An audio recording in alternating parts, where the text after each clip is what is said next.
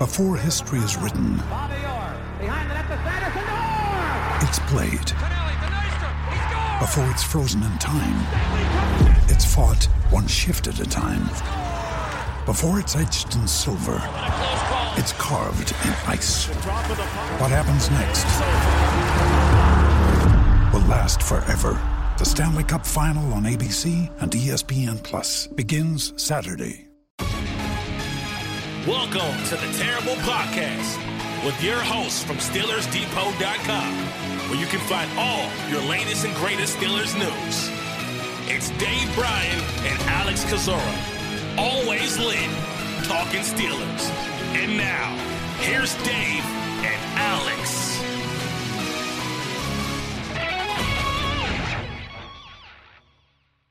Welcome to the Terrible Podcast, Season 13, Episode 74. He's Dave Bryan. I'm Alex Kozora, SteelersDepot.com. Thanks for being back with us here this Friday, Steelers Nation on Wild Card Weekend. Unfortunately, the Pittsburgh Steelers not involved as we are in full off-season mode right now. Dave, how you doing?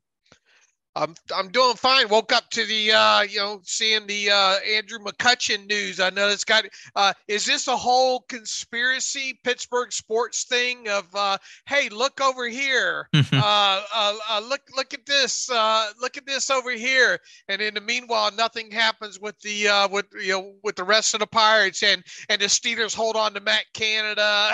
And that kind of, it really feels like, I don't know, can we have one coming and one going today, Alex? I mean, we talked about it. It certainly does feel like this Friday or today is kind of that key day when it comes to Matt Canada, at least when you look back at kind of the way things have transpired recently with offensive coordinators and all. Now, you look back at some of those things, the Bruce Arians, that was the infamous Mike Tomlin's statement that Bruce Arians has decided to quote unquote, I've got my air quotes up here, retire. And then after that, the Todd Haley announcement was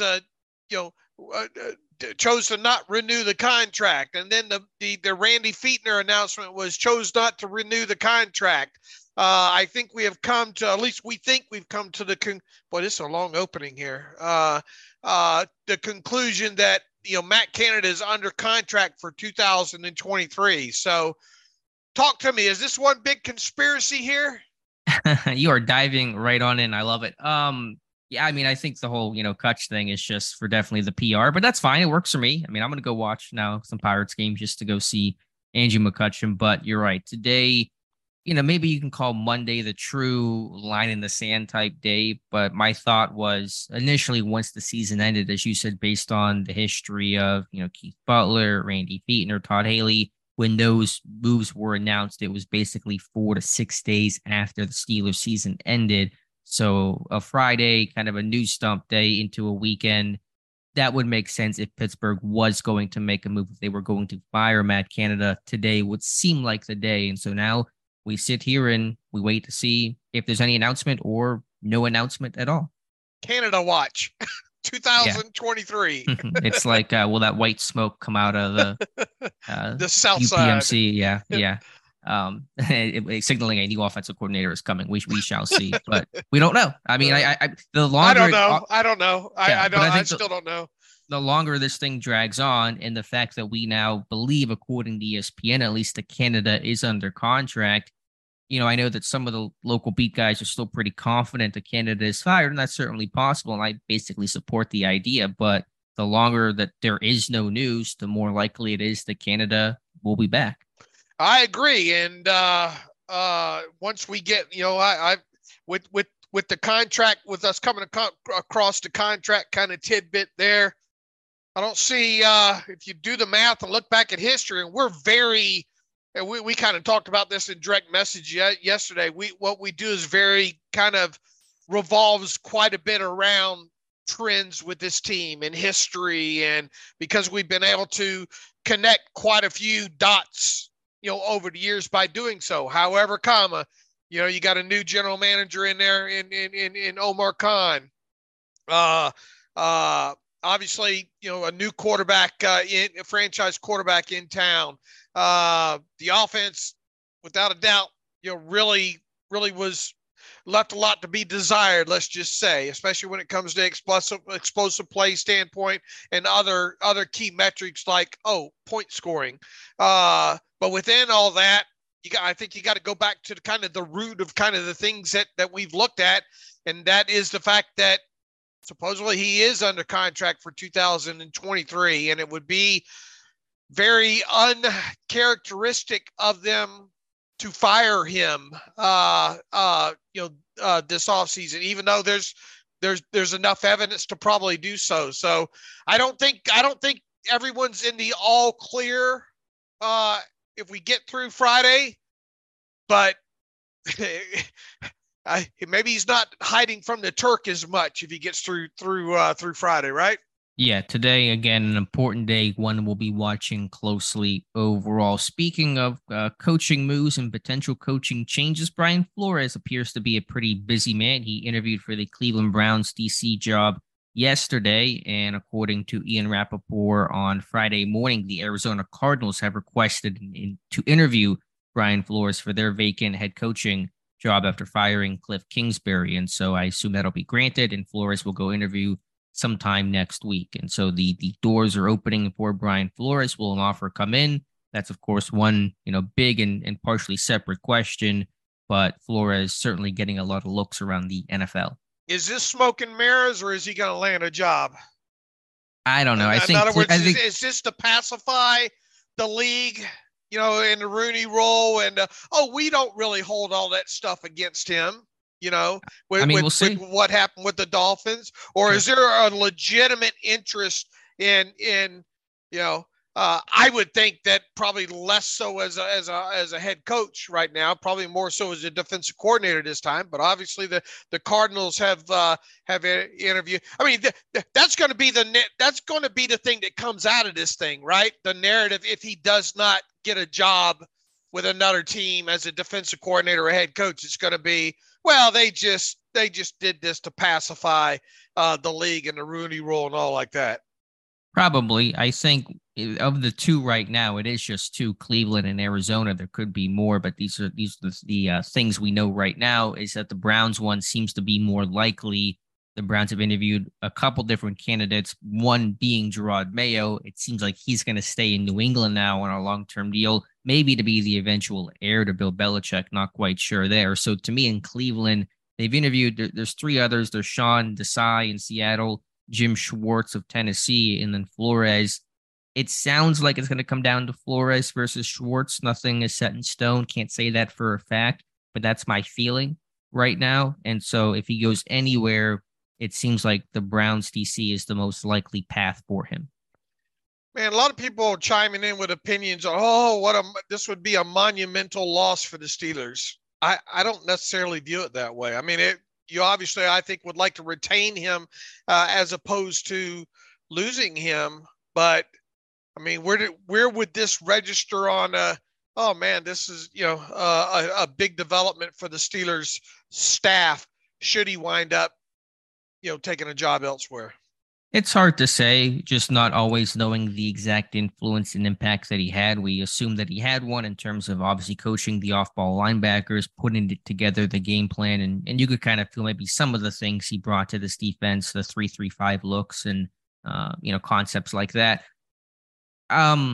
What I think with Flores is just whenever he got hired in February, you knew this was a short-term rental, potentially just 1 year. And so really, if he is gone after this year, you just recognize that was always likely to be the case. And if you could get 2 years, then you felt like you were kind of playing with house money. So, if he does go, it's just kind of the expectation. And by the way, for those asking, if he becomes a DC somewhere, no, this team gets no compensation.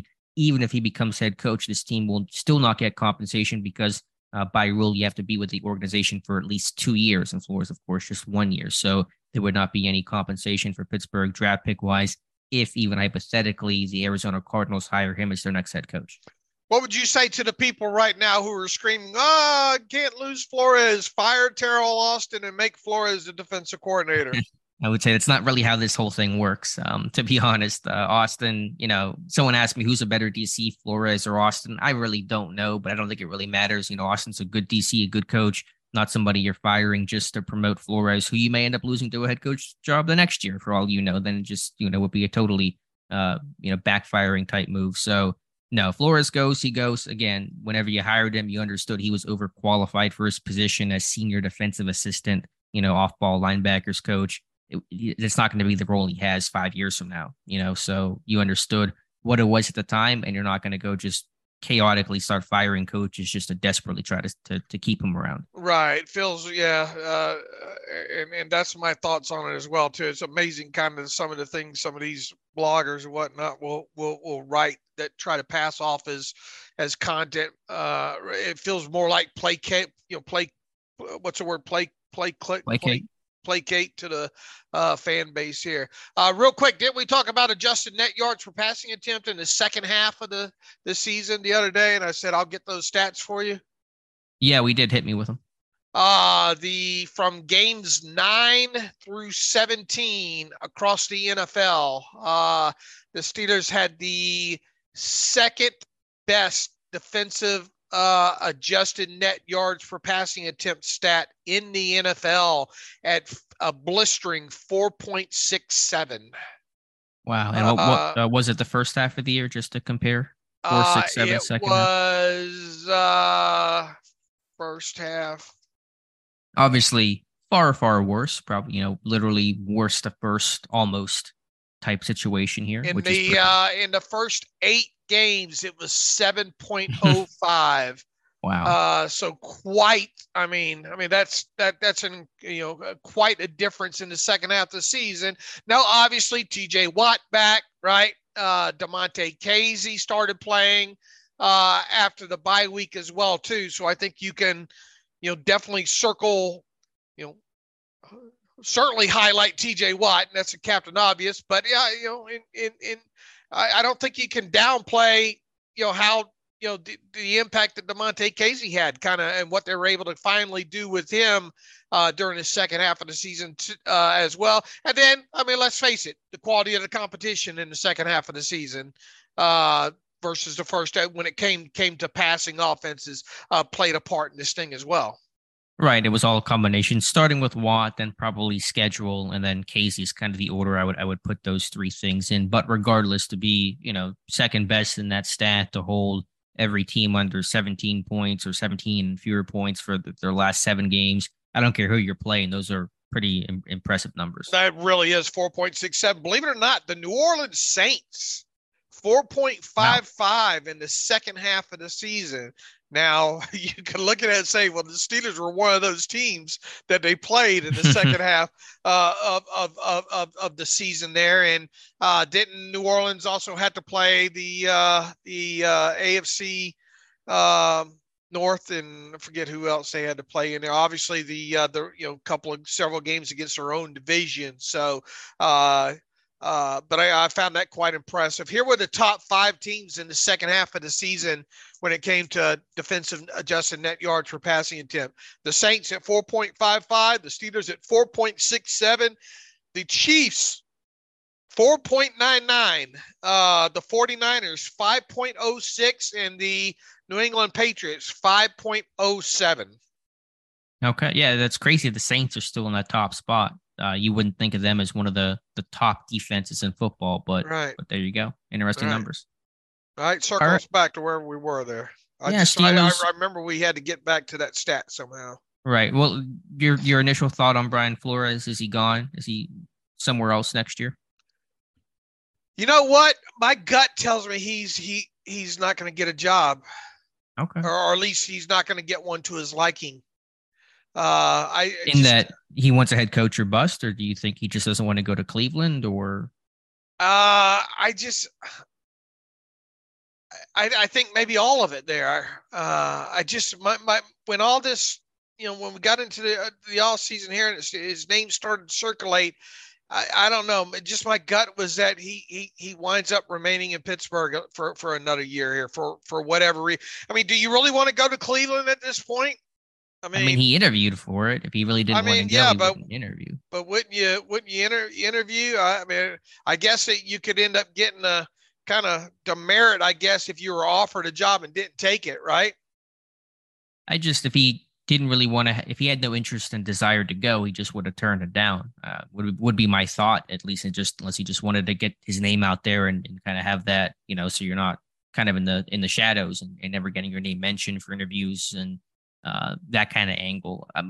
My thought is, Arizona's probably not going to happen. It could, but I'm betting against it. Cleveland's the one I'm really watching. If he does not get hired by the Browns, then I'd kind of wonder what opens for him. But also I recognize that there are still many teams without a head coach right now that are going to have to put that guy in place first before they put together their whole staff. So it may be where, let's say the Browns don't hire him, they make a hire of Jim Schwartz on Monday. There could be a bit of a lull, and then Flores may get some more interest as teams begin to fill their GM and head coach vacancies. Was it Jim Schwartz in Cleveland before? I don't remember. He's in his second stint with Tennessee right now. He's a consultant. There's some concern he's a bit older, may retire, and so they don't want. Well, he's only 56, but I guess he was a personnel scout for them back in 93 to 95. For some reason, I had a feeling that maybe he was a defensive coordinator there for a year or something. But he was a personnel scout back in 93 to 95. He is up there. Well, I mean, 56. Yeah. Somebody had said about retirement, but yeah, he seems pretty young. Yeah, 56 is still. I mean, in the NFL coaching circles, that's still really fairly young, I think the thing with Flores, maybe one calculation is if you hire him as DC, does he become a head coach somewhere else next year? And you lose him after just 1 year, then you got to go find another DC. That may be one thing that may give a team some pause. All right, so what's your gut? You think he's gone? I think he either goes to Cleveland or he stays in Pittsburgh. That's my guess of it right now. Okay. Which is not really answering your question. Right. And once again, I don't have any, real reasoning behind it. It just, my whole gut within this thing was, I'm gonna ride this out. In other words, I don't think the best situation for potentially him is going to happen this offseason. So my gut tells me that he stays. Okay. Hope so. Hope you're right. Steelers adding to their offseason roster. We talked about 10 players signed to futures contracts on Monday's show or Wednesday's show, whenever it was. They've added 7 more, including a couple of outsiders of the first wave that came in. 4 players who were not Steelers to end the year. That includes wide receiver Dez Fitzpatrick, defensive backs Mondre Harper, Kenny Robinson, and Chris Wilcox. Fitzpatrick, probably the biggest name on the list, a former 4th-round pick of the Titans. Still Robinson, a 5th-round pick of the Panthers, and a really interesting story. He's a Whitfield kid, Western PA native, played his college ball at West Virginia, got kicked out of West Virginia, went to the XFL even before he was NFL draft eligible, and then became eligible for the NFL draft, got drafted by the Panthers, and has played a little bit since then. So Robinson, a local kid with a pretty unique background. I think Wilcox is another guy that's shown up in a Steelers Depot post. And I think we have a couple of profiles on a couple of these kids, right? Dez, there's a profile on the site for him. I think there might be 1 or 2 more profiles on a couple of these guys, but Wilcox is actually a guy that showed up in a Alex Kozora what they look for post. Yeah, it's kind of funny to see all that stuff come full circle. I'm not surprised, by the way. It's gotten to the point where I immediately run to kind of look for that stuff because, once again, this goes back to what we talked about at the top of the show here, right?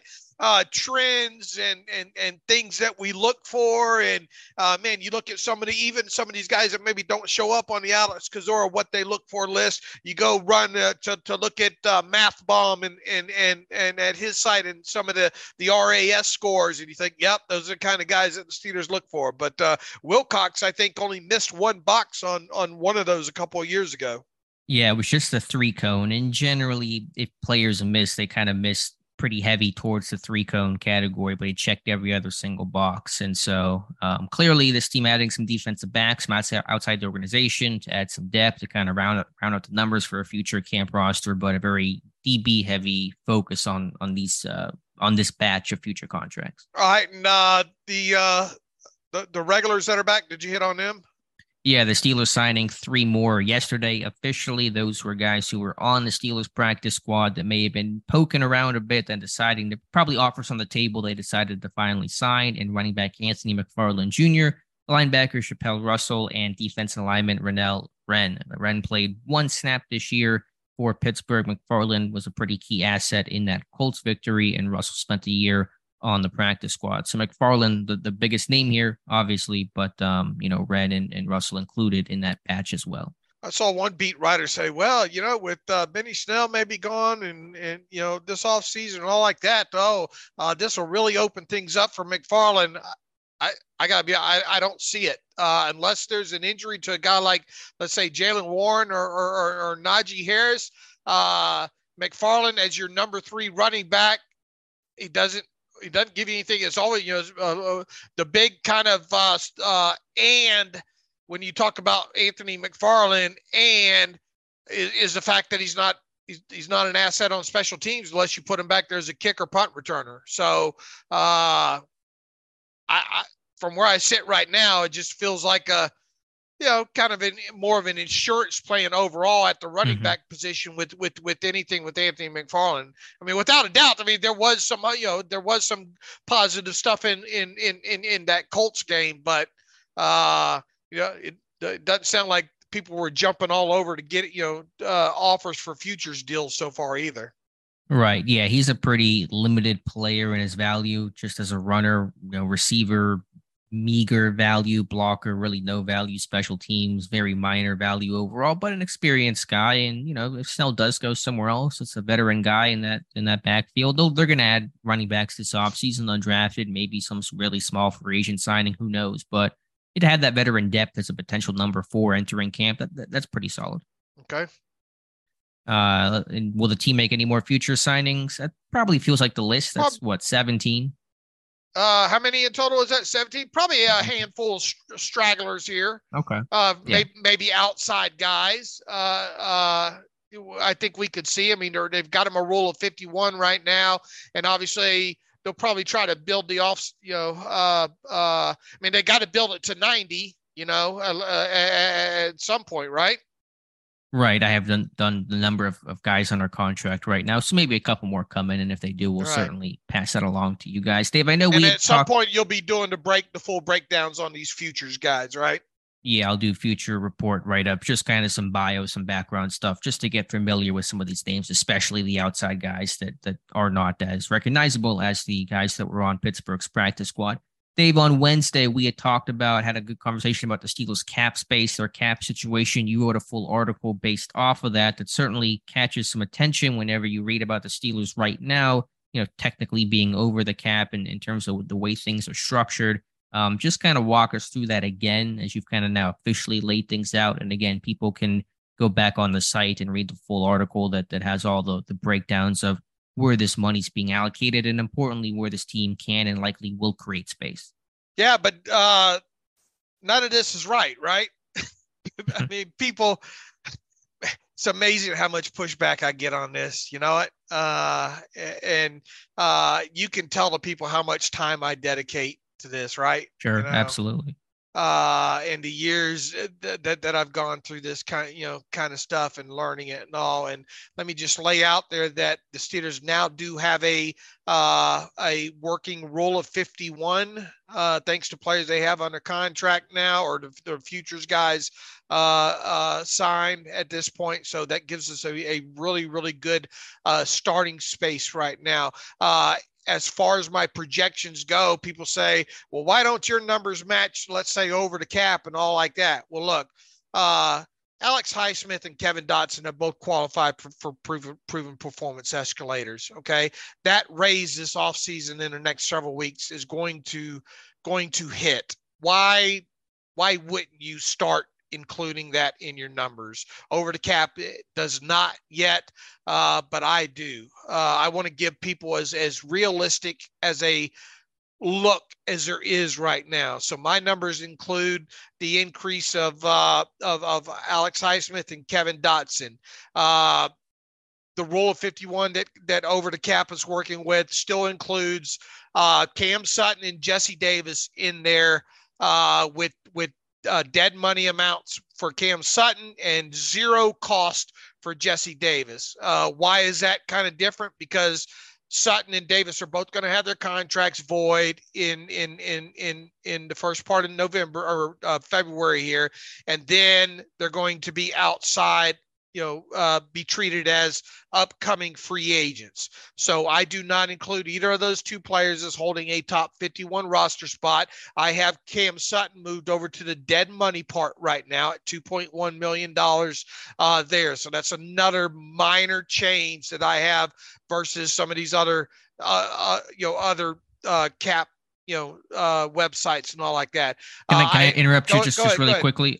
Just for clarification, as you pointed out, because some people get confused by this, when Cam Sutton's deal voids, he does not automatically become a free agent at that point. He just becomes a free agent when the new league year begins, correct? Right. As far as I can see, there's no language in there that instantly makes him a street free agent. In other words, it's as if you're truncating his service come the end of the NFL year, which the NFL year runs until the new year starts in March. Okay. So it's not, to my understanding, he will become, like Ben last year, he will become at March, in March, he will then become an unrestricted free agent. So they still could, it's not like he's available to all teams at that point. Right. That's what I wanted to, because some people I think get confused about that. So I just wanted to make that part crystal clear. Right. And that's to my, I don't actually have access to seeing the contract, but from talking to other people, that's how it's going to work with him is just his future years void, and it makes it that he becomes an unrestricted free agent in March at that point there. Gotcha. Okay. When you put all this math together and you work off of a rule of 51 prior to the three players being signed to future deals on Thursday, and I had a little math problem because I initially factored in Alex Highsmith at a higher proven performance escalator rate. I was playing with my spreadsheet and I didn't back a number out and I carried it over. But it ended up making a $1 million difference in here. They are, as of yesterday morning, they were $167,618 dollars under the cap. So just under the cap as of yesterday morning. Now, the signings of these three other guys, McFarland and Russell and Wren, actually move them to the other side where they're slightly over the cap at this point. But I think another thing that I factor in is the off-season bonus placeholder that the CBA always puts in on these teams right after the season, and that number this year is going to be 849,600. So why not go ahead and account for that there? Once again, my numbers are going to look a little different than over the cap because I'm accounting for things that are definitely going to happen here in the next few weeks. With the proven performance escalator raises and the off-season bonus placeholder there.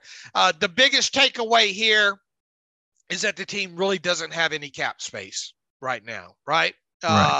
And I think that's the thing that's most blowing the people away. And they're saying, yeah, remember we had that conversation the other day, Alex, about ESPN showing you this one number. Well, a lot of these numbers people have been seeing have been with I don't forget what number was, 36 or whatever, 37, 38 players under contract for 2022.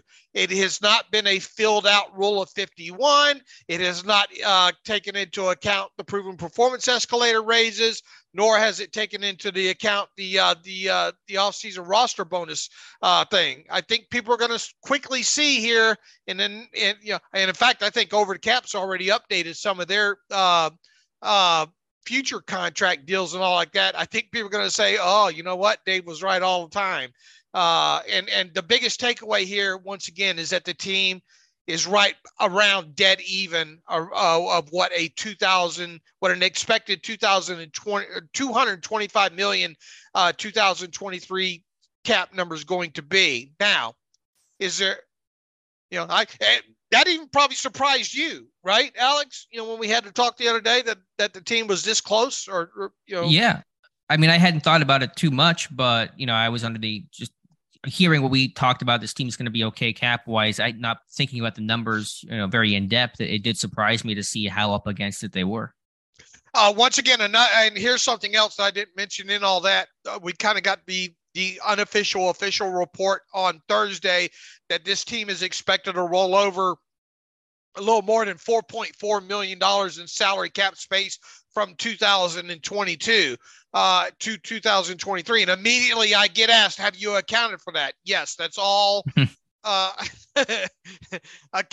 Look, Alex and Matthew can tell you how anal, and I am anal on several levels here.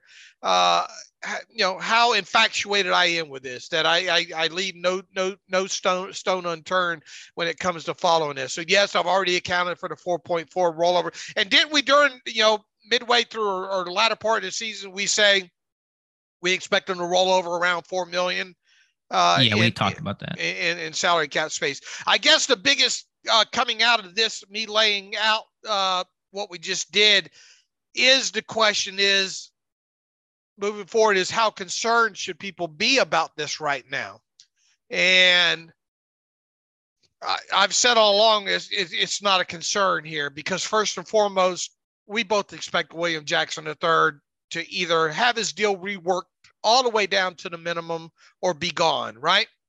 Absolutely. He's not going to play for the $12 million he's owed next year. Really, just cut him outright. Don't even try to bring him back would be my plan. But if you do bring him back, it is going to be for a heavily 90% type reduced rate. And that itself is going to clear up a big chunk of cap space. Exactly. And if you cut him and being as how it's a nice round 750,000 at the end of that 12 million number there, 12.75 million, a rookie salary is 750,000.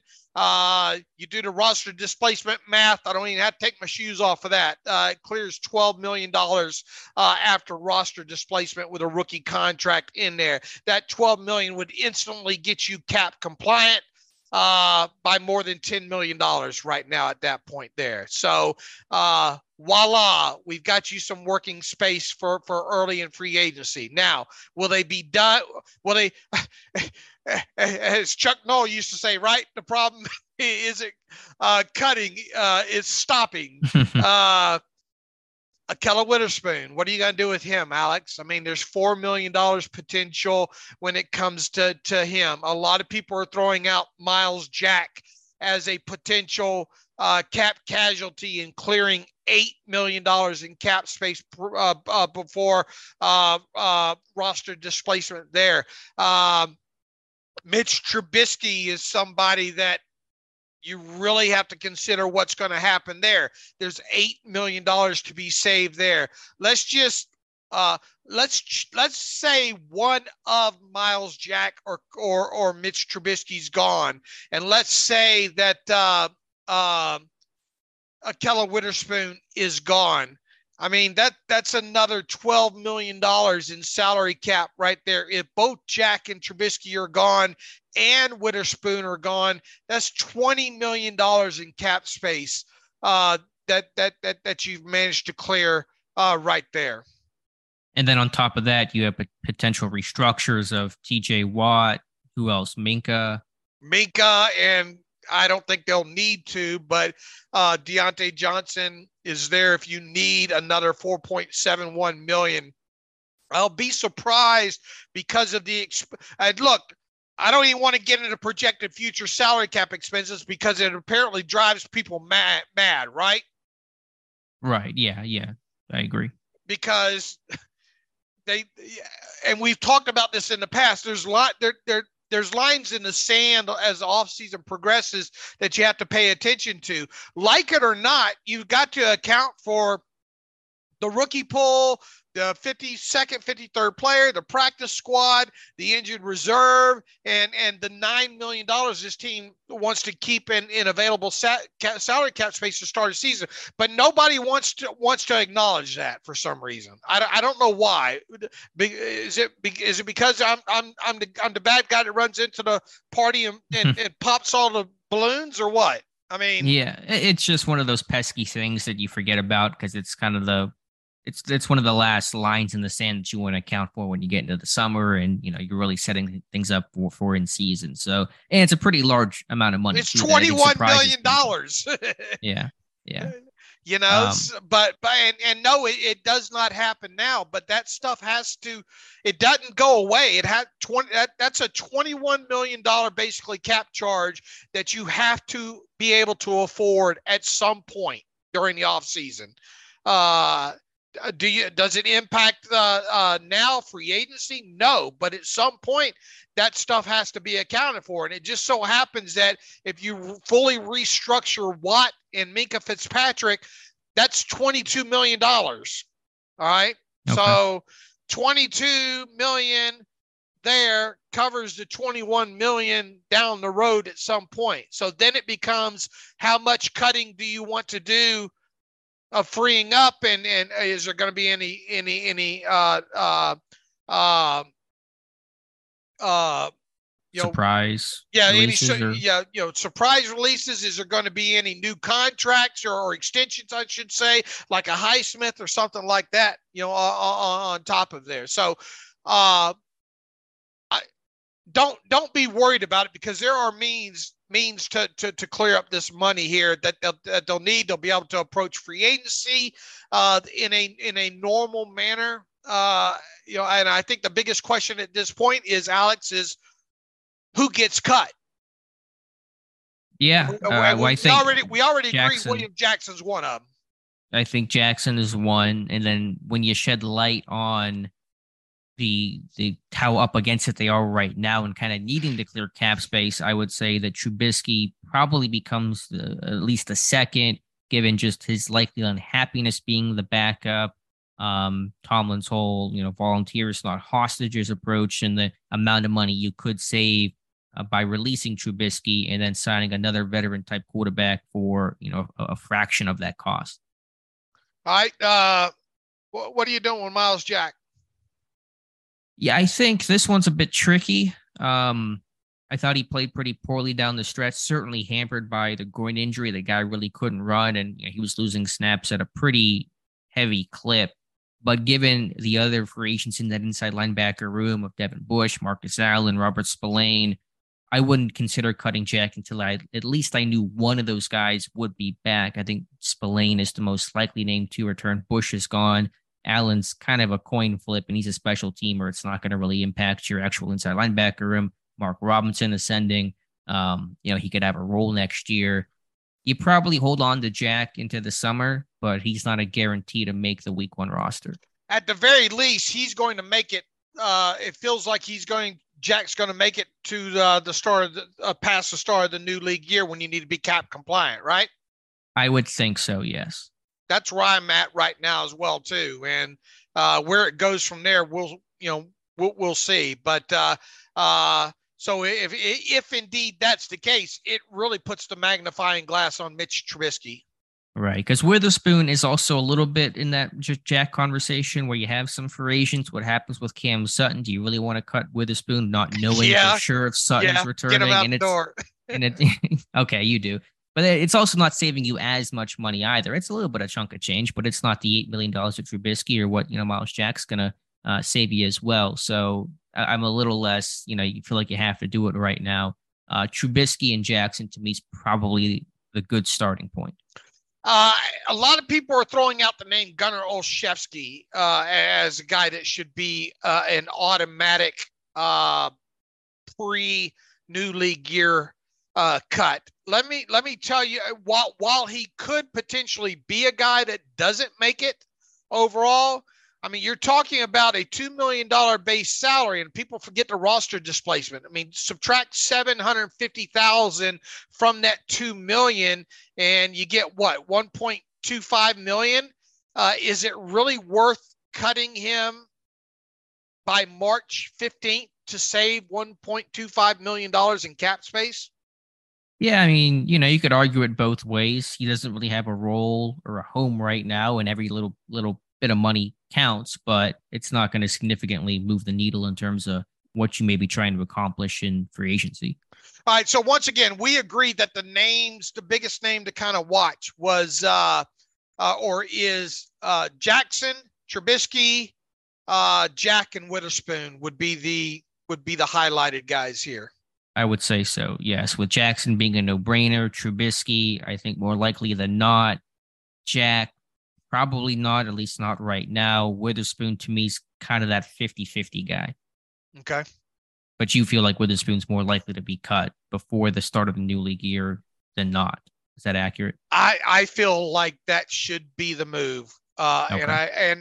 And if you put me on the spot and say, do I think it will happen? Yeah, I think you get him out the door. I think they do. I mean, it's fair. Yeah, it was a disaster of a season. I mean, there's no question about that. But just given some of the uncertainty with Cam, not tremendous cornerback depth, Pierre restricted. I mean, you can obviously retain him without much hassle if you tender him. But just not having a super strong cornerback room, I could see him sticking around. Maybe he's a post-draft cut if you drafted a corner high, something like that. Okay. All right. Anything else on the cap? I think you laid it out well. And it just, we got some pushback on that. Obviously, people surprised by the numbers, but it's just really important to know that starting point to then really be able to understand, hey, these are the moves this team will probably have to make to clear up that cap space. How can they get to having space to have an active free agency like we expect? And that's where you really, because for me, I thought, with Trubisky, before we kind of dove into these numbers the other day, I thought maybe he returns as a backup trusted guy, but seeing these numbers, it's really hard to justify keeping him and not clear up that cap space. It just doesn't seem to be worth it. Do you think you can trade him in that $8 million salary by March 15th? No, I just think it's too expensive for a guy that got benched 4 weeks into the season. What does it feel like his value is right now? $4 million? His actual financial? Yeah. I mean, backup quarterbacks still get paid. He's got experience. He's not, he's pretty young still. Yeah, I would say $4 to $5 million. If you went to him and said, you'd mind cutting that down in half from $8 million to $4 million, what do you think he'll tell you? I think he'll punch you in the face for benching him and then asking for a pay cut. I don't think he's going to be open to that. I think he wants out of Pittsburgh. I think he would love to just go somewhere else. He tried Pittsburgh. He basically said he regrets making this move and signing on the first day. He wants a fresh start. I think you're correct. All right. Anything else with the cap? I think Dulac thinks that's going to happen too, right? Yeah, he always puts these things in the chat. So they're never reports, but they're just, I think, his way of kind of, hinting at some stuff that he believes. And so he talked about he thinks Trubisky's cut and also mentioned his team. I don't know if he said the team would have interest or if it just would make sense for this team to reunite with Josh Dobbs. But that's a thought that I'm sure will come up quite a bit this offseason. Is Josh Dobbs sort of like the Andrew McCutchen of a little bit, maybe a little less sentimental. I mean, he would fit. I'd be fine with that as a. He's a great guy. You cannot help but root for him. You know it. Sure, he's mobile, and they're going to want probably a mobile quarterback if Pickett would ever go down. So that kind of keeps the similar sameness of the offense. Does Dobbs want to come back to Pittsburgh? Where he kind of got a raw deal. I was back in training camp in. What was it, 2021? Him basically getting zero training camp reps, admitted he was frustrated by it. Pittsburgh's pretty good at spurning their backup quarterbacks, and you just wonder if he would want to come back. If Tennessee will re-sign him, there's an opportunity there potentially, or he may get some looks around the NFL, but it makes sense. I mean, there's a potential of him being the new age Charlie Batch here, if you're honest about it. Another 4 years, right? 3 years or whatever. Yeah, I mean, a guy that I think can be a solid number two that's going to run your offense very analytical, smart, prepared, can run. The mobility is an asset. So, yeah, I mean, I think he's a very economically friendly number two type quarterback. Yeah, I think it comes back to like you said, I think you have to pay him a little bit more than minimum I'm sorry. For sure. Yeah. I just wonder if he just says, I don't want to go back to Pittsburgh. I got a raw deal there before. I mean, obviously it'd be a different situation with Ben gone. You'd be the number two in all likelihood. But he's probably gonna have some interest around the NFL, so it's not like Pittsburgh's gonna be his only option, I imagine. Would you be for that? Yeah, I'd be for that. I mean, I haven't looked at the whole too. List of veteran free agents. It won't be the only name. I've kind of talked about a Mike White, potentially, maybe a Heineke in Washington, but I think Dobbs would be just fine. I'm with you. It wouldn't be a huge move the needle thing, but it would feel right. Yeah, I think it would. So we'll see. I mean, he's got to, we'll see if Tennessee re-signs him, what happens there, and then we'll kind of, if Trubisky gets cut, take it all step by step. So speaking of free agency, Dave, you've done your work on outlining the Steelers free agents. We talked about the exclusive rights players, the restricted free agents on Wednesday's show. Now you've had articles on the unrestricted free agents, both offense and defense. Defense going up earlier today on Steelers Depot. You and I will focus on the offensive guys today in this episode, and then on Monday, we'll come back to the defensive free agents. So let's kind of run down the list of the offensive guys. It's less interesting, less consequential than the defense, but still a couple names to note, starting with tight end Zach Gentry. Draft pick of this team, has grown, number 2 tight end, the blocking type of guy. What happens with Zach Gentry? First and foremost, thoughts on Zach.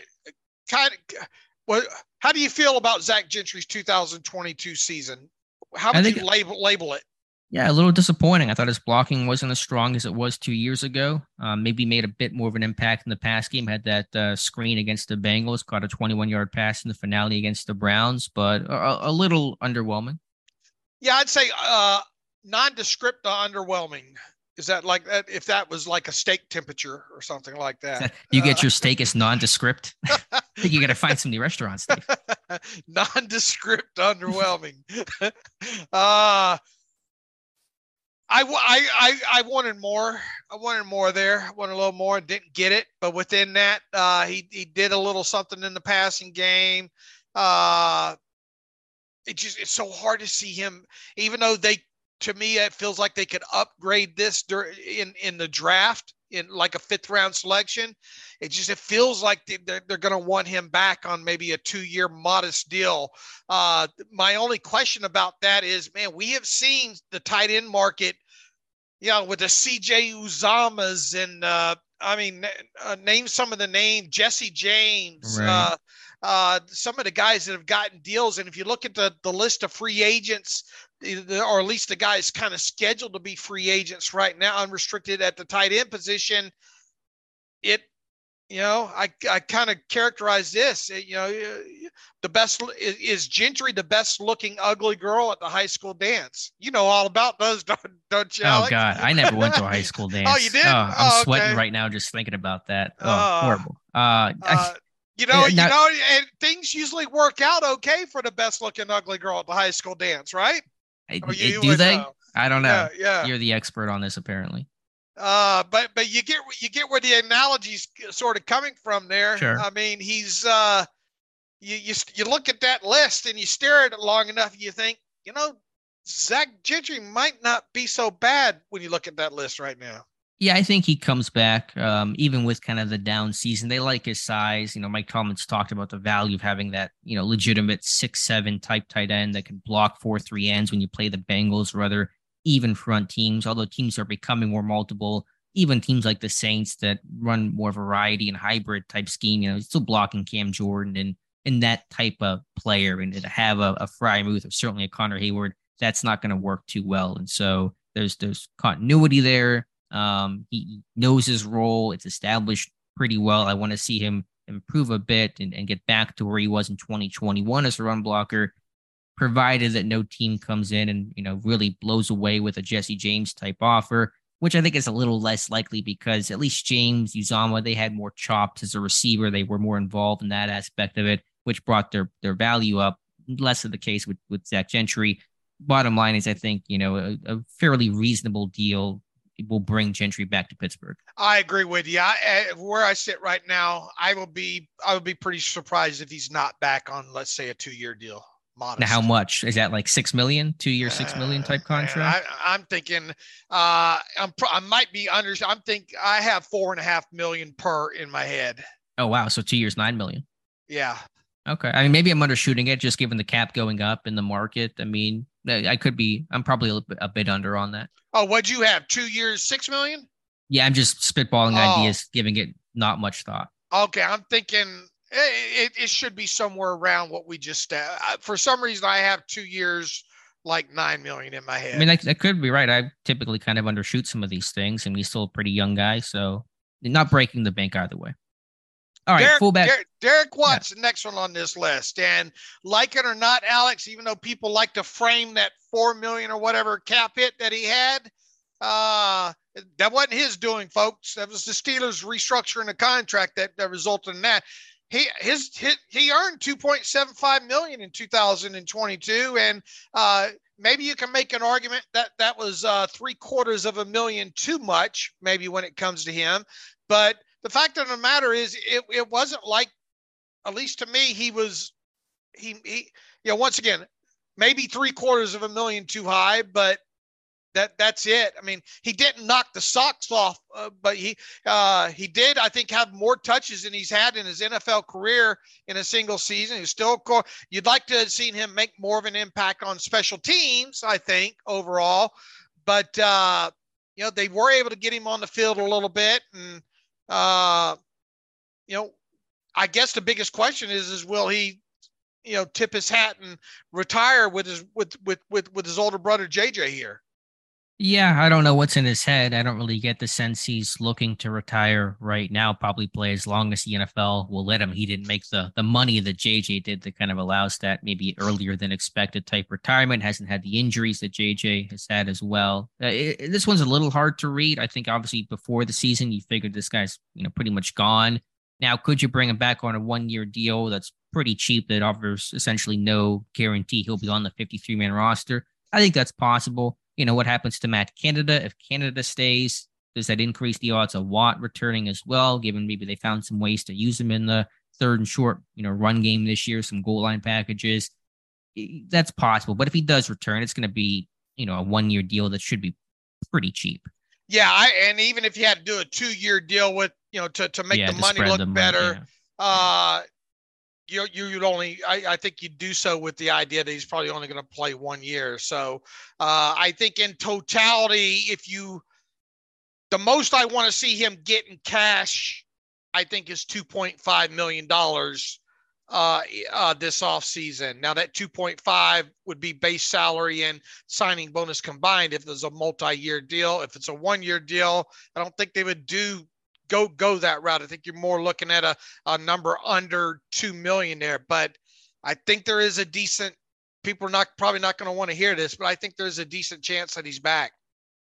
Yeah, it could really go either way, and I'm not going to be too upset if he goes or if he stays. I mean, there is special teams value, a four-phase guy. He did get more involved in the offense this year, although I think that role offensively is, you could replace that relatively easily. But I'll say the odds have gone up since where they were before the season. But again, I can really take it or leave it with Derek Watt.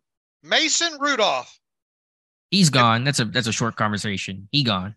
If Mason Rudolph was a racehorse, he would be out of the gate quicker than any other. We'd be talking about, Mason's quick out of the gate. He's going to be super quick out of the unrestricted free agent gate and not looking back. It's going to be like the Forrest Gump gif of him running away. I don't expect him back, and you obviously don't either. So that's a short conversation. I love me some Miles Boykin, Alex, and I think you do as well too. I do. Yeah, that's one guy one of those sneaky free agents that's easy to forget about, being claimed off waivers last summer, only playing, 50 or so offensive snaps this year. I think seeing 2 targets the entire year, and one was in that week 1 game when that deep ball, three targets, 2 catches. All right, there you go. But being a really core and valuable special teamer as a gunner, to me, he's one of the best gunners in football this year.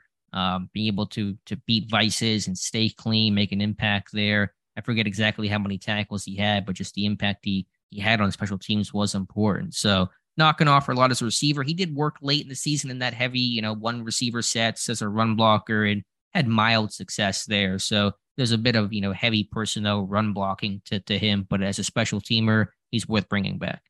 10 total special teams tackles in 2022. 9 of those were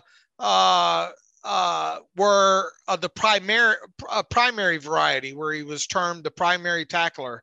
in those situations. And he led the team in the primary special team tackles category, not the overall total tackles. But to me, it feels like a guy that, man, if you can get him back on a veteran minimum contract with the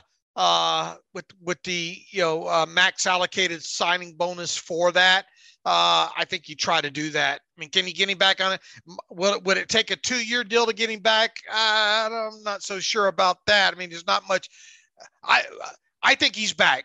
Plain and simple, I think he's back on a cheap deal. I think so too. I know that he would love to be more as a receiver, but he's kind of found a role in a niche in Pittsburgh, Baltimore. You know, he was a special teamer in Baltimore. He was a receiver early in his career, fell out of favor, but I think he just likes playing in Pittsburgh, if I had to guess. So I think he returns as well. Here's a tough one. Benny Snell football.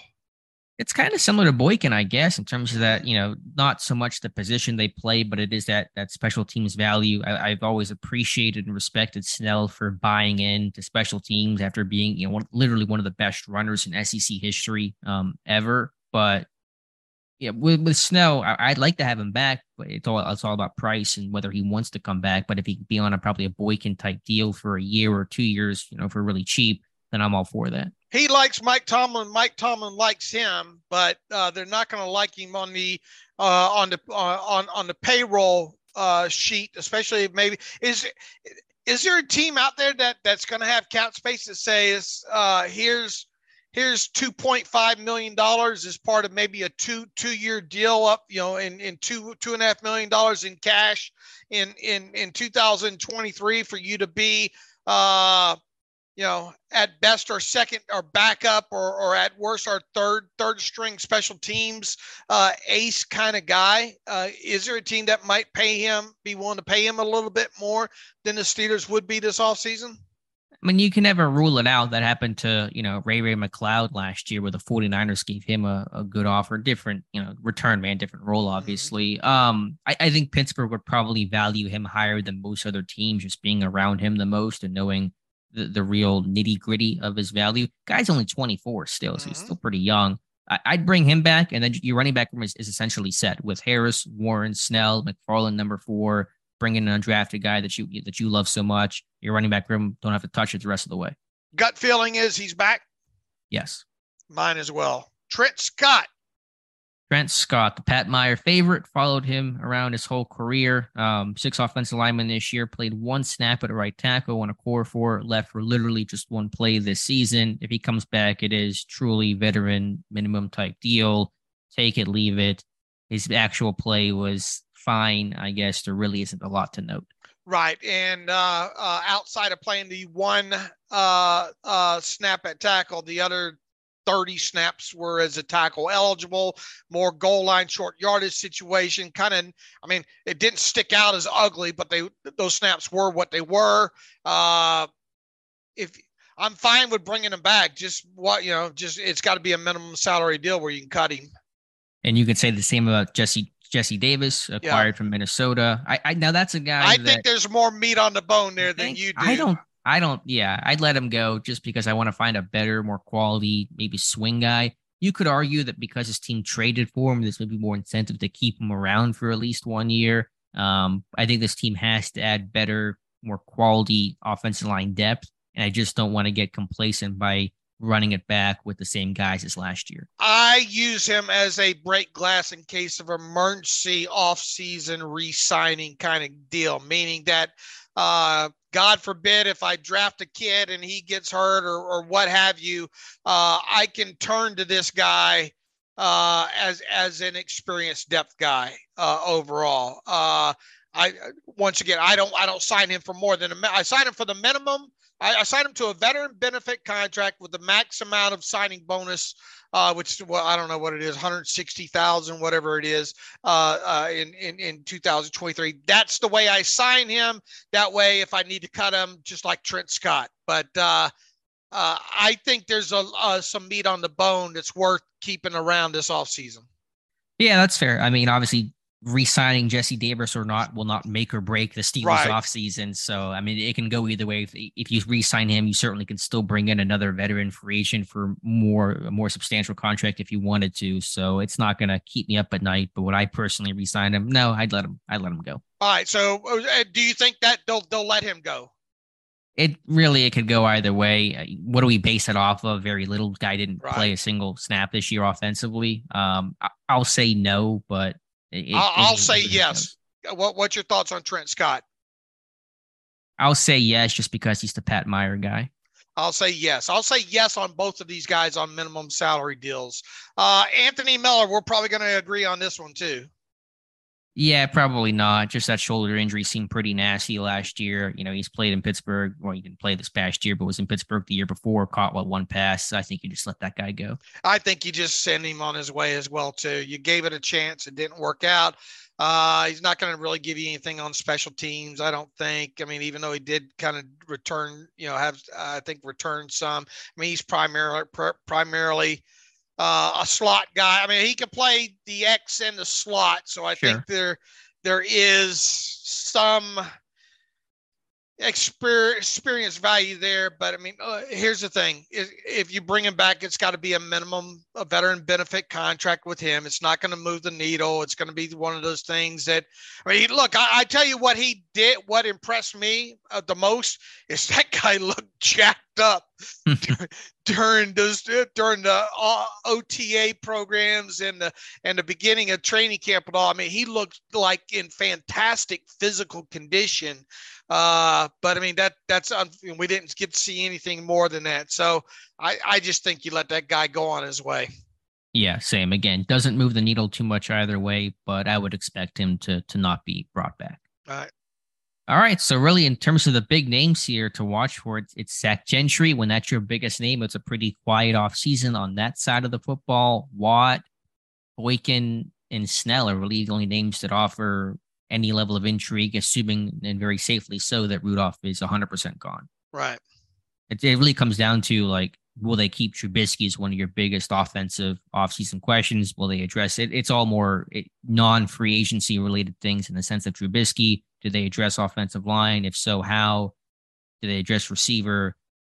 Those type of things are more interesting than really their free agency list. Yeah. What do you do at the slot? Do you address the slot position in the draft? Maybe. I think there's a strong possibility of that. What's going to happen with Gentry? And does the offensive line, do they run it back, or do they want to make an upgrade at left tackle, at left guard? I think you've got to draft at least one or two of those positions. It's just a matter of where. Yeah, but are you drafting for somebody to compete and start day one, or is it purely depth? I think if something's there in those first three rounds, that either at really any of the positions, probably more so guard than tackle. I don't turn my nose up at the idea of that. I think you will see the offensive line addressed within the first 3 or 4 rounds of the draft, and possibly even 2 offensive linemen in the draft in a whole. They have got to make at the very least, they've got to make the depth of this offensive line better. They do. Yeah, because they can't expect this team to be as incredibly healthy as it was this year. That's almost certainly not going to happen again. Let me rephrase the question. Will the starting 5 of 2022 be the starting 5 in week 1 of 2023? Yes. You think? Yes. Okay. I think it will be. It's been trending that way. Dotson's the one I've still been mixed on. He did play certainly better the back half of the year. He's just such a frustrating player that I really can't trust. That's a hard guy to sit there and allow to be the starter throughout this whole process. Now you were specific in week 1 in that. Now, does that mean you can't draft a guy and then, he ends up, by week 3 being the starter? I think that's a possibility. But as I sit here right now today, yeah, I have this feeling, and a lot of people, you're asking what I think the team will do, right? Right. Yes. What do you think will actually happen? Okay, that's what I think will happen. It'll be the same 5 that ended 2022 as your week 1 2023 starting 5, barring injury, of course.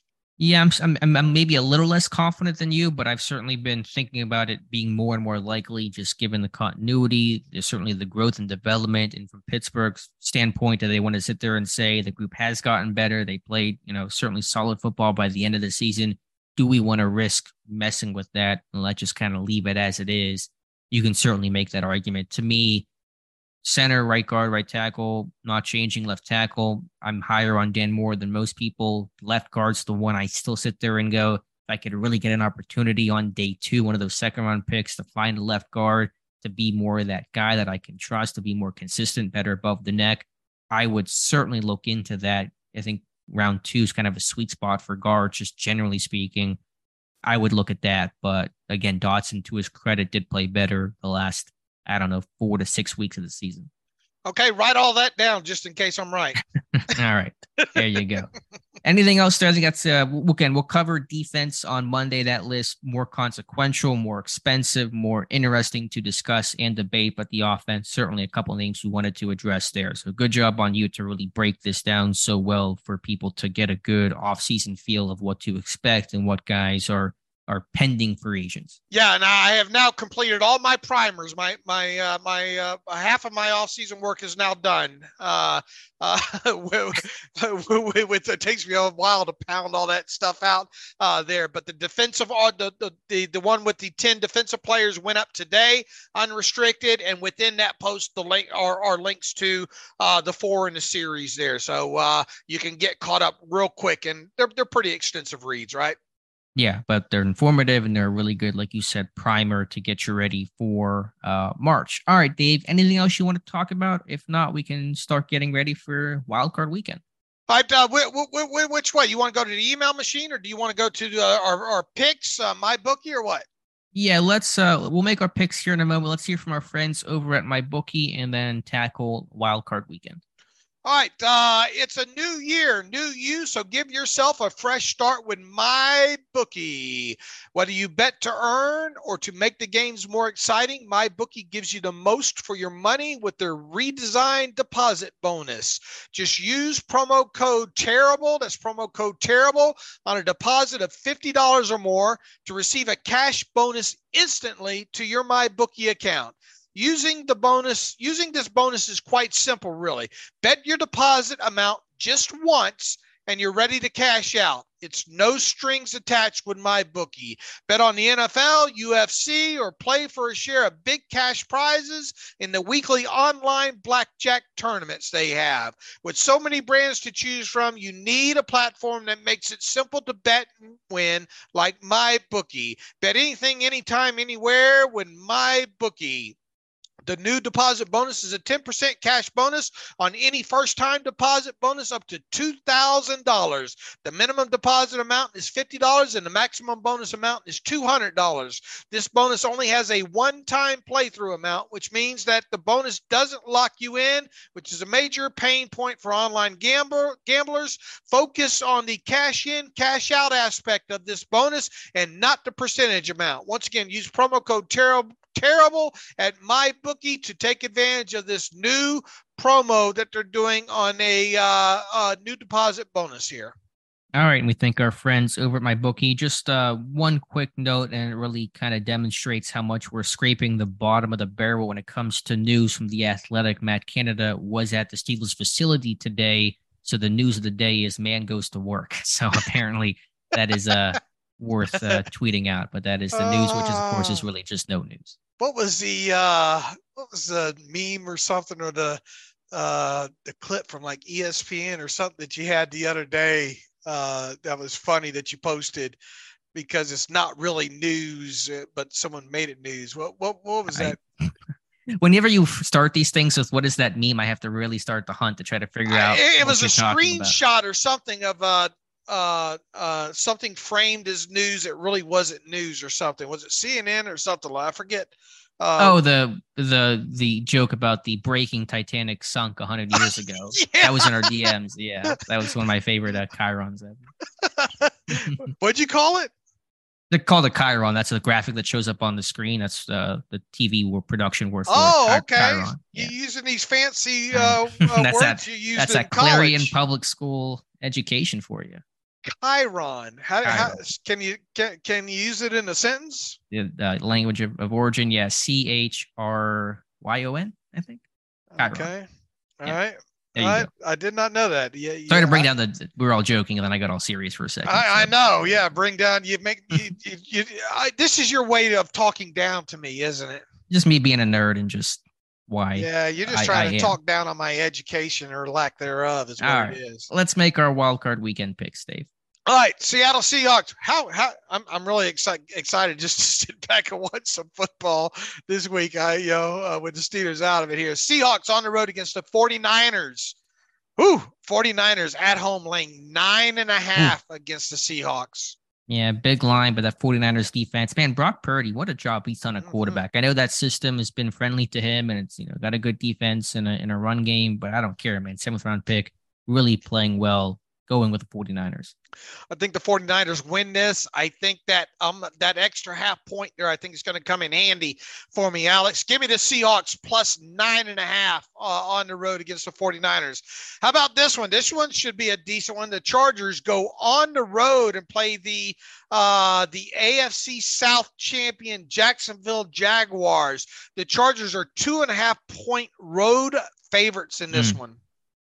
It was so interesting to see the Chargers play their guys in week 18. Mike Williams gets hurt, hasn't practiced all week, status up in the air. For as much as we talked about the turnaround that Pittsburgh had, Jacksonville had the same exact turnaround. And of course, they got into the playoffs. So what a credit to Doug Peterson and that group. I'm going Jacksonville. I think they can upset this Chargers team with Trevor Lawrence, with the way this offense is, just the way this team has trended. They have confidence, winning and clinching the South in week 18. Give me the Jags. Yeah, I think this is where Vegas is taking advantage of people's look how the cute Jaguars and the cute puppy syndrome here. Yeah. This is a trap, Alex. A field goal. This is a field goal game. The Chargers come out on top with that by 3 points here. So I'm taking the Chargers laying the 2.5 points. It's a really trap. Quick. You saying that just jogged my memory. Talking about Adrian McCutcheon. They're definitely just signed McCutcheon because they're going to trade Brian Reynolds in like 2 days. So this is definitely the get you happy about McCutcheon as they send Reynolds to the Yankees or Rangers or wherever. Yeah, I think you're right. Shiny little new toy here. Look at this tinsel over here. This is definitely like the Happy Meal before your parents get divorced. Like this is the scenario the Pirates are running right now. 100%. Miami Dolphins on the road against the Buffalo Bills. Bills laying 13.5 against the Dolphins here. Yeah, the Dolphins, I know that McDaniel said the other day they're proceeding with the assumption that Skylar Thompson will start. Tua will not play. Teddy still could, but it sounds like it's going to be Thompson against this Bills team. It's going to be Buffalo by how much is the question. I'm still going to go with the Bills to cover that. Yeah, this feels like a take you out behind the barn and give it to you pretty good here. I'm laying the 13.5 with you here. New York Football Giants on the road against the Minnesota Vikings. The Vikings are laying 3 points against the G-Man here. Could this be upset alert as well? Wildcard weekend's usually pretty wild, as the name implies. I don't know what the reason is, but something about just the job Ryan Dable has done. I'm going to go with the Giants in this one. It's just that weird random upset. Man, it's going to be that's got to be one of the loudest places to play, right? I mean, at least based on what the feeling I get on TV, it feels like that place gets loud. Mm-hmm. I think all that energy is going to make a difference in this game. Give me the Vikings, and I'll lay the 3 points in this one. The Ravens on the road against the Bengals. Back-to-back weeks these two teams play. Back-to-back weeks, there's not going to be – well, it's been multiple weeks now, but no Lamar Jackson in this one. The Bengals, 9.5 point home favorites. The disrespected Bengals because of the way they were treated, with the whole, home field advantage thing, yada, yada. 9.5 points at home favored against the Ravens. Yeah, again, this kind of feels like Bengals will win, but by how much? The Ravens defense is still stout, and you have to give them credit. That secondary can match up against all the Bengals skill guys, but, if it's Tyler Huntley versus Joe Burrow, give me Cincinnati. As we talked about, this is a bit down the road, but what happens with Lamar and what do you do with Jackson, to me, is the number one question and the most difficult question any team has to face this offseason. Boy, I'd be careful with that. And he, franchise tagging him is just going to piss him off more. But here's the dilemma that do you invest the money in him long term, given the injury history, but you also see how valuable he is to your franchise because the second he doesn't play, your offense just totally tanks. I don't sign him to that big deal. I just don't. I can't. What do you do with him? I tag and trade him if I can. That seems like that idea's gotten momentum lately. That might be the path that the Baltimore's on. But then, of course, what does Baltimore do? Where does he go? What do they get? All big, important question. Yeah, I don't know. I can't.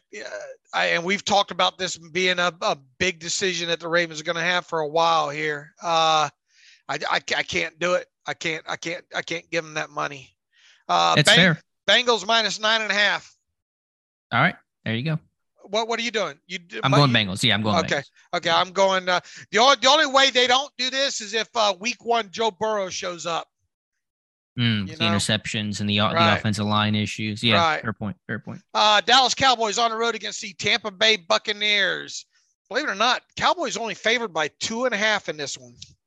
I really wrestle with this one. On paper, the Cowboys are the better team, more explosive offense. The Buccaneers have had so many issues this year, but just thinking about this thing macro level, big picture, it's Tom Brady, the best playoff player in essentially, sports history. It's like him and Michael Jordan versus the Cowboys, who just seem to find a way to give the game away every single time they get into the postseason. So on paper, I think the Cowboys are the better team, but they just kind of find a way to screw things up. That's been their MO for the last 20 years in the postseason. So do you bet against Tom Brady in the playoffs?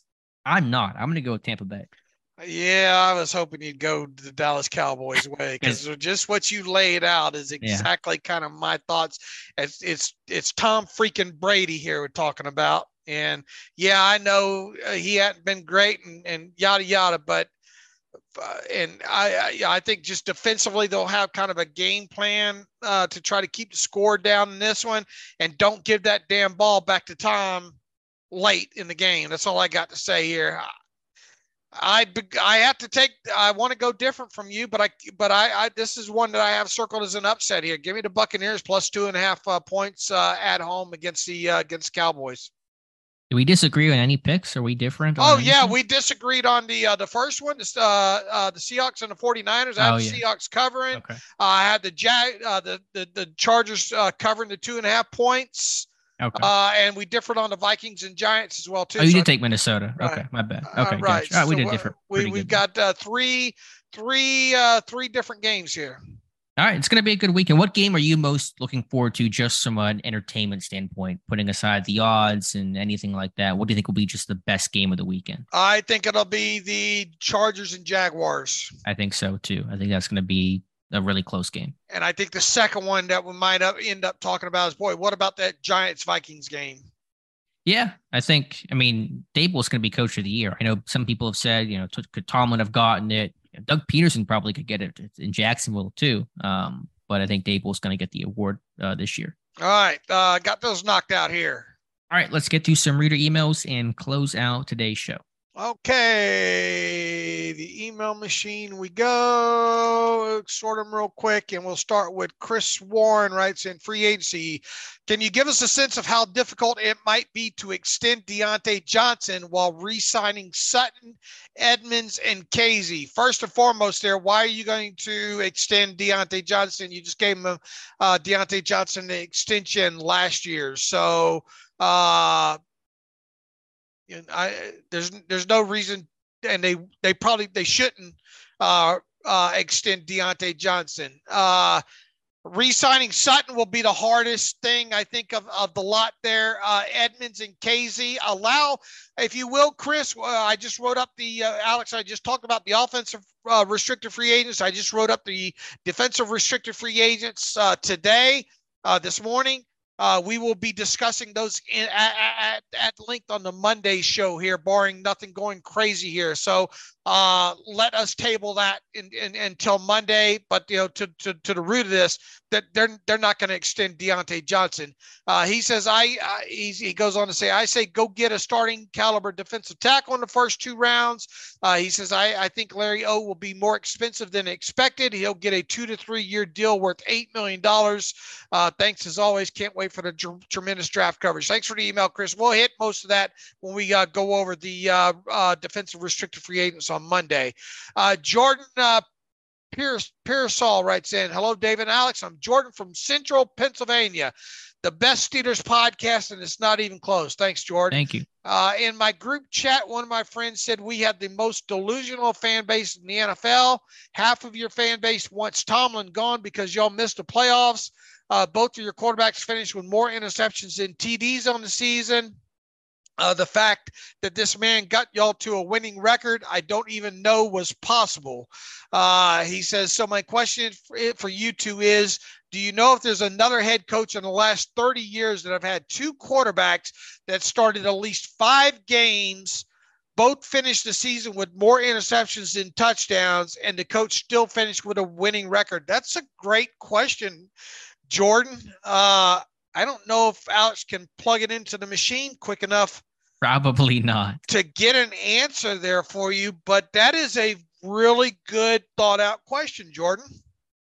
It is. I imagine it's a very short list if it's ever happened before. So he's asking starting at least 5 games. He says, do you know if there's another head coach in the last 30 years that have had 2 quarterbacks that started at least 5 games each and both finished the season with more interceptions than touchdowns? I mean, it's a fairly drilled down. I'm going to say that the parameters alone are going to be impossible to match. Not a lot of circumstances. There's probably been a couple examples of that happening. I doubt those teams with the winning record though. Right, yeah. Right. So interesting way he framed the question. Maybe Alex can look that up if he gets bored here in the next.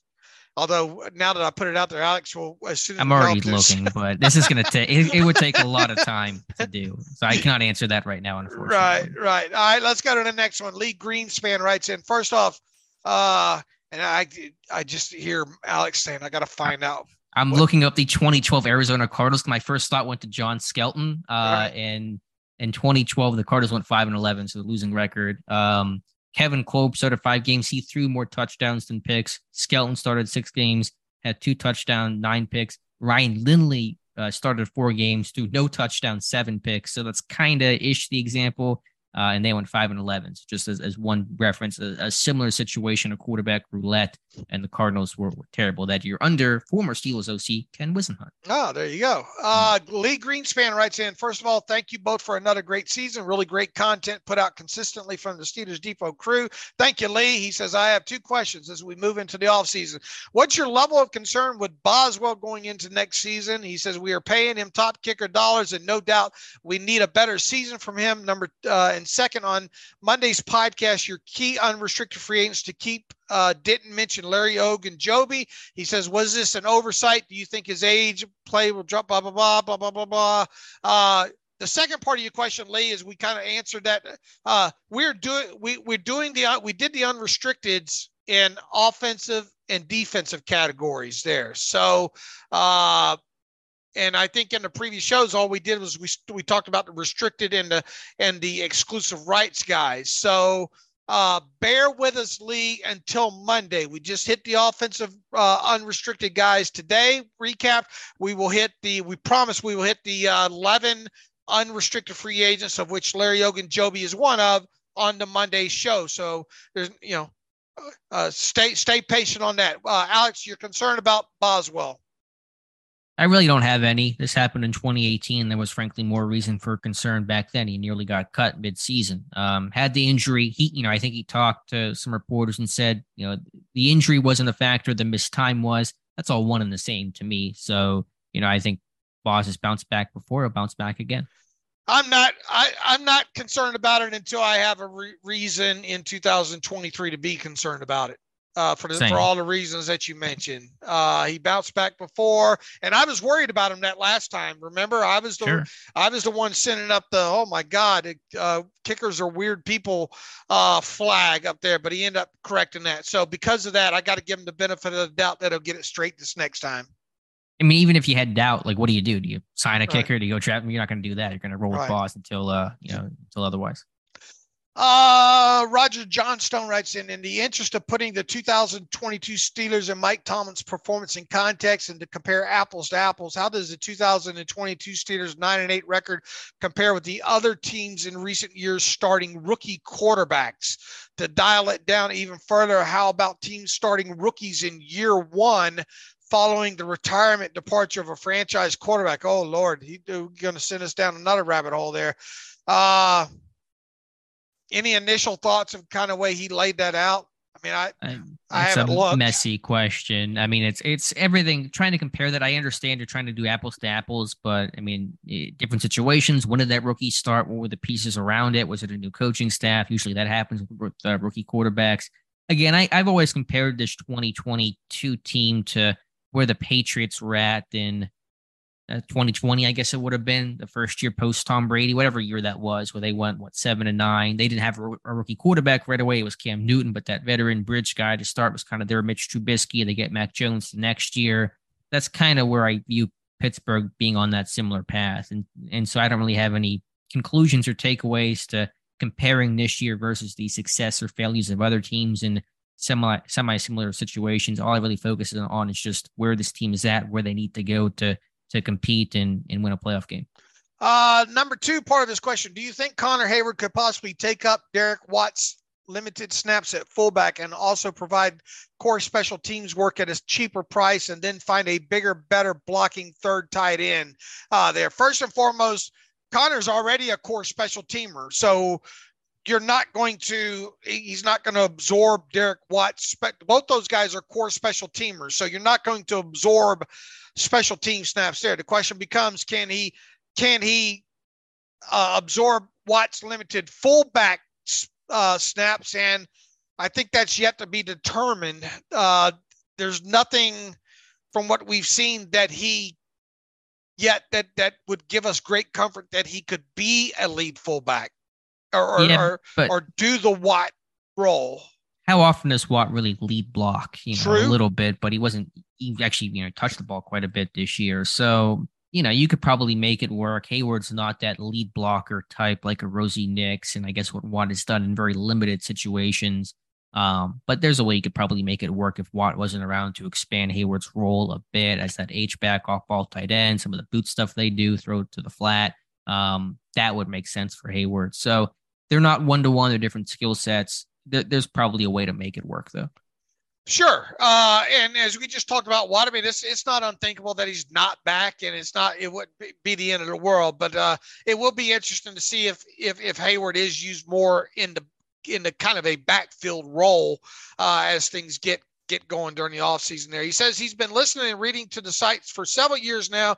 He says, we really appreciate your work, although you are pushing it a few times lately with the on-air research. Let me tell you why that's what we do, Roger, because if Alex and I were just talking in general to each other on a call, we would well, let me look that up. That's what we have done before. and we have done that in the past with just conversations with each other. And we want to try, and we've always wanted to try to keep this podcast with just two guys excited to talk to each other about football with 20,000 of you listening in, and do we kind of go a little bit overboard at times? Yeah. But I don't think we're going to change who we are in that aspect of it. Right, Alex? Yeah, I mean, it's a fair critique. We probably can be a bit better. We don't want dead air and that type of stuff, but we just hate having the unanswered questions for ourselves, and I think for the listeners. For the listeners, well. right. So I think because we don't know if we're going to be able to circle back to them with the we'll forget or something. So right, or like 18 other stories come up with the way the news cycle works. So yeah, I mean, point well taken. We'll try to tighten it up a bit, but it just kind of baked into, I think, Dave and our DNA. Michael Moore's got a long one here. I think first and foremost, he says, let's just answer the first part of it. Every episode is good, but particularly enjoyed the discussion on Wednesday's show. The discussion of the adjusted net yards per passing attempt highlighted something we obviously already knew, which is this offense needs some improvement big time. He says his question in short is, how do you even do that? I'm sorry, can you repeat the question one more time? He says the discussion we had about the adjusted net yards per passing attempt highlighted something we obviously already knew. This offense needs some improvement big time. He says question is short. How do you even do that? How do you improve the offense big time? And that's a hugely loaded question. I mean, big plays, big time, big plays. I mean, it's got to be explosive plays. It's got to be switch routes. It's got to be. I mean, that's an extremely loaded question here. It's got to be, it's got to be your quarterback willing to push the football down the field. It's got to be, can your running game produce more explosive plays? I doubt that it can. It's a great question that they're going to have to answer to sit here and draw it out. I mean. It's kind of impossible to do that. I mean, how do you even do that? They're going to have to find a way to do it. And it's going to have to come, like I said, we got to see more explosive plays, period. Yeah, 100%. I'm trying to pull up the teams that had the most explosive plays this year. Stathead's being a little slow, but I imagine the teams that had the most explosive big plays also led in that adjusted net yards per passing attempt category. So I'm sure there's a pretty clear correlation there. So now how do you do that? As Dave said, variety of ways to do that. Personnel, scheme, the return of Calvin Austin potentially could offer that, among other things, including the growth of this offense, the growth of Kenny Pickett, George Pickens, et cetera. So some of that's natural, and you just kind of expect that to happen as this young offense, gets through its growing pains and really hits the ground running in year number 2 for Kenny Pickett for this offense. But in big picture, how do you improve that number? It is through big plays. All right, Dustin Horst has that's a new name. Great job this season. Thank you for the best Steelers coverage. Question, seeing as Matt Canada leaves a lot to be desired from the OC position, can you pinpoint why we should be excited about Pickett? He says, I want Kenny to succeed, but how can we get an accurate read on him with a poor OC? By the way, Jadeveon Clowney is blaming the media for his words being taken out of context for his comments about Myles Garrett. So not that it matters too much to anything or anybody. How does Pickett improve? I mean, there's validity to the question, but if Kenny Pickett truly is the franchise guy that Pittsburgh drafted him to be, then you can probably overcome those things. And certainly Pickett progressed and, showed improvement down the stretch despite having Canada as his OC. So it's not where you're destined to suck and never going to improve, even if Canada is not the Andy Reid of our generation. He wants Kenny to succeed, but how do we get an accurate read on him with a poor OC? I think the accurate read is seeing him make some of these plays out of structure this year. Right.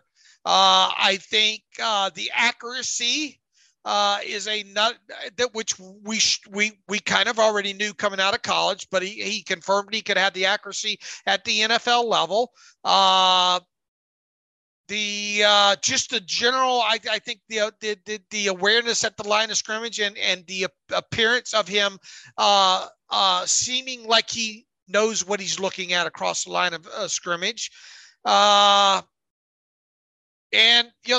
the ice in the veins, the ability to, even games that top to bottom in the first 56 minutes of action weren't great, but the final 3 or 4 were, right. I think that's where we at least take some comfort, and be careful at how I'm phrasing this, some comfort on getting an accurate read of his play to date, and with the idea that hopefully in the next 6 games we'll be able to see him build off of that. I think that's how you get the accurate read of just what I laid out right there. I think you're 100% right. And I understand there's a trickiness and difficulty to it. And you could say the OC is going to hamper, a bad OC is going to hamper a quarterback to an extent. But I also don't want to sit there and say that we can't judge Pickett just because of Canada, which essentially puts the blame on Canada for everything that Pickett would ever do wrong in the future. There's still ways to evaluate, still ways to judge it. And while, of course, the OC is very critical, I think it's worth noting this team has a pretty good quarterbacks coach in Mike Sullivan, who works closer with Pickett than anybody else. Now, again, he doesn't call the plays. That's Canada's job, obviously. But that's another important component. And I believe that Pittsburgh has a pretty good guy working with Kenny Pickett on a daily basis. Troy Papalomatis writes in, Dave, you look at that originally, I think it says Troy Polamalu. Big fan of the show. Dave and Alex writes in, knowing the Steelers historically do not make big splashes in free agency, what is the number one position group this team should address in free agency? He says, obviously adding depth in the trenches needs to be at the top priority, but do you look to make a big move for a corner or inside linebacker? Thanks for the best coverage out there. So what is the number one position group this team should address in free agency? Well, we've talked about how I think D-line's the biggest area of need for this team right now. If you made me choose one, but does that mean it has to be addressed or should be addressed in free agency? It just depends on what's out there, the player, the scheme fit, the age, the contract, all of those variables. So it's hard to really sit there and say we need to address X in free agency just because you never quite know what the pool of players is going to be in all the circumstances. So when people ask this kind of stuff, or what position should they draft in the first round, everything's so interlinked based on free agency and draft. They're really not separate entities in terms of how you evaluate roster building and improving your team. So again, D-line is the biggest need right now across the board, but you don't have to guarantee that has to be addressed and fixed in free agency. I mean, if you can go get a Javon Hargrave, go freaking get him if that's going to be your splash, right? Right. Yeah. I mean, it could be. Yeah. But to answer those things in a vacuum, right. What if Hargraves resigned? Right. Then, all those variables that aren't entirely in your control. Right. What is the most likeliest position that, it was, I think dollar for dollar and position, it was probably James Daniel last year, right? In terms of their best signing? Well, as far as their top. Oh yeah, he was their big splash. Their big splash. By Pittsburgh standards, yes, right. Daniels was their big splash. Yeah. All right. What position group is most likely to be the big splash when whatever it is, 8, 9, 10, 12 million? What position group is most likely to be referred to a year from now as a saying, looking back and say that was the biggest splash they made? Yeah, I mean, again, it just comes down to what's available, what's out there. I think trenches largely is how Weidl's going to build this team, Weidl and Omar Khan. And I think D-line's more likely than O-line right now. So I would still stick with that D-line answer. But if there's nothing out there, there's nothing out there. You can't make it happen if there's no free agent more signing or nobody who wants to come here or whatever the case is, for a million reasons why a deal might not get done. You could look towards, a backup offensive lineman, a veteran swing guy makes sense, a veteran slot receiver makes sense. Those kinds of things I kind of expect are probably going to happen in free agency on smaller scales. I think D-line's the biggest need, will have the biggest splash, whether that's draft or free agency, but I can't guarantee that's going to come in free agency. Could it be inside linebacker this time? I mean, that gets back to, Tremaine Edmonds' name will be mentioned a million times this offseason. I think the way that Weidl wants to build this thing is inside out. And if you have a good inside linebacker, even pair, but a bad defensive line, then it's hard to maximize the value of that off-ball player. So, we'll see what happens. I'm not going to rule anything out. But I think trenches is where you'll see the biggest splash during the offseason, be it draft or free agency. All right, one last one. Damian Hunt. Hey guys, enjoy the show. Would it be smart? Would it be a smart move to trade up in the draft and take Jalen Carter at defensive tackle? He says the team has been lacking at that position for years now and is in need of one badly. I've obviously seen a lot of Jalen Carter. I haven't drilled down on him, but he's going to be one of the top defensive tackles in this class, obviously here. Mm-hmm. Will he be on the board at 17? Probably not. Would it be smart to trade up? I'll say this about the idea of trading up. I doubt the Steelers trade up in the first round this year. Yeah, again, I hate to be this wishy-washy, but it's always hard to answer these questions. How far are you moving up? What's the cost? What else is on the board? What have you addressed in for agency? What have you lost? I mean, there's so many variables to make it so difficult.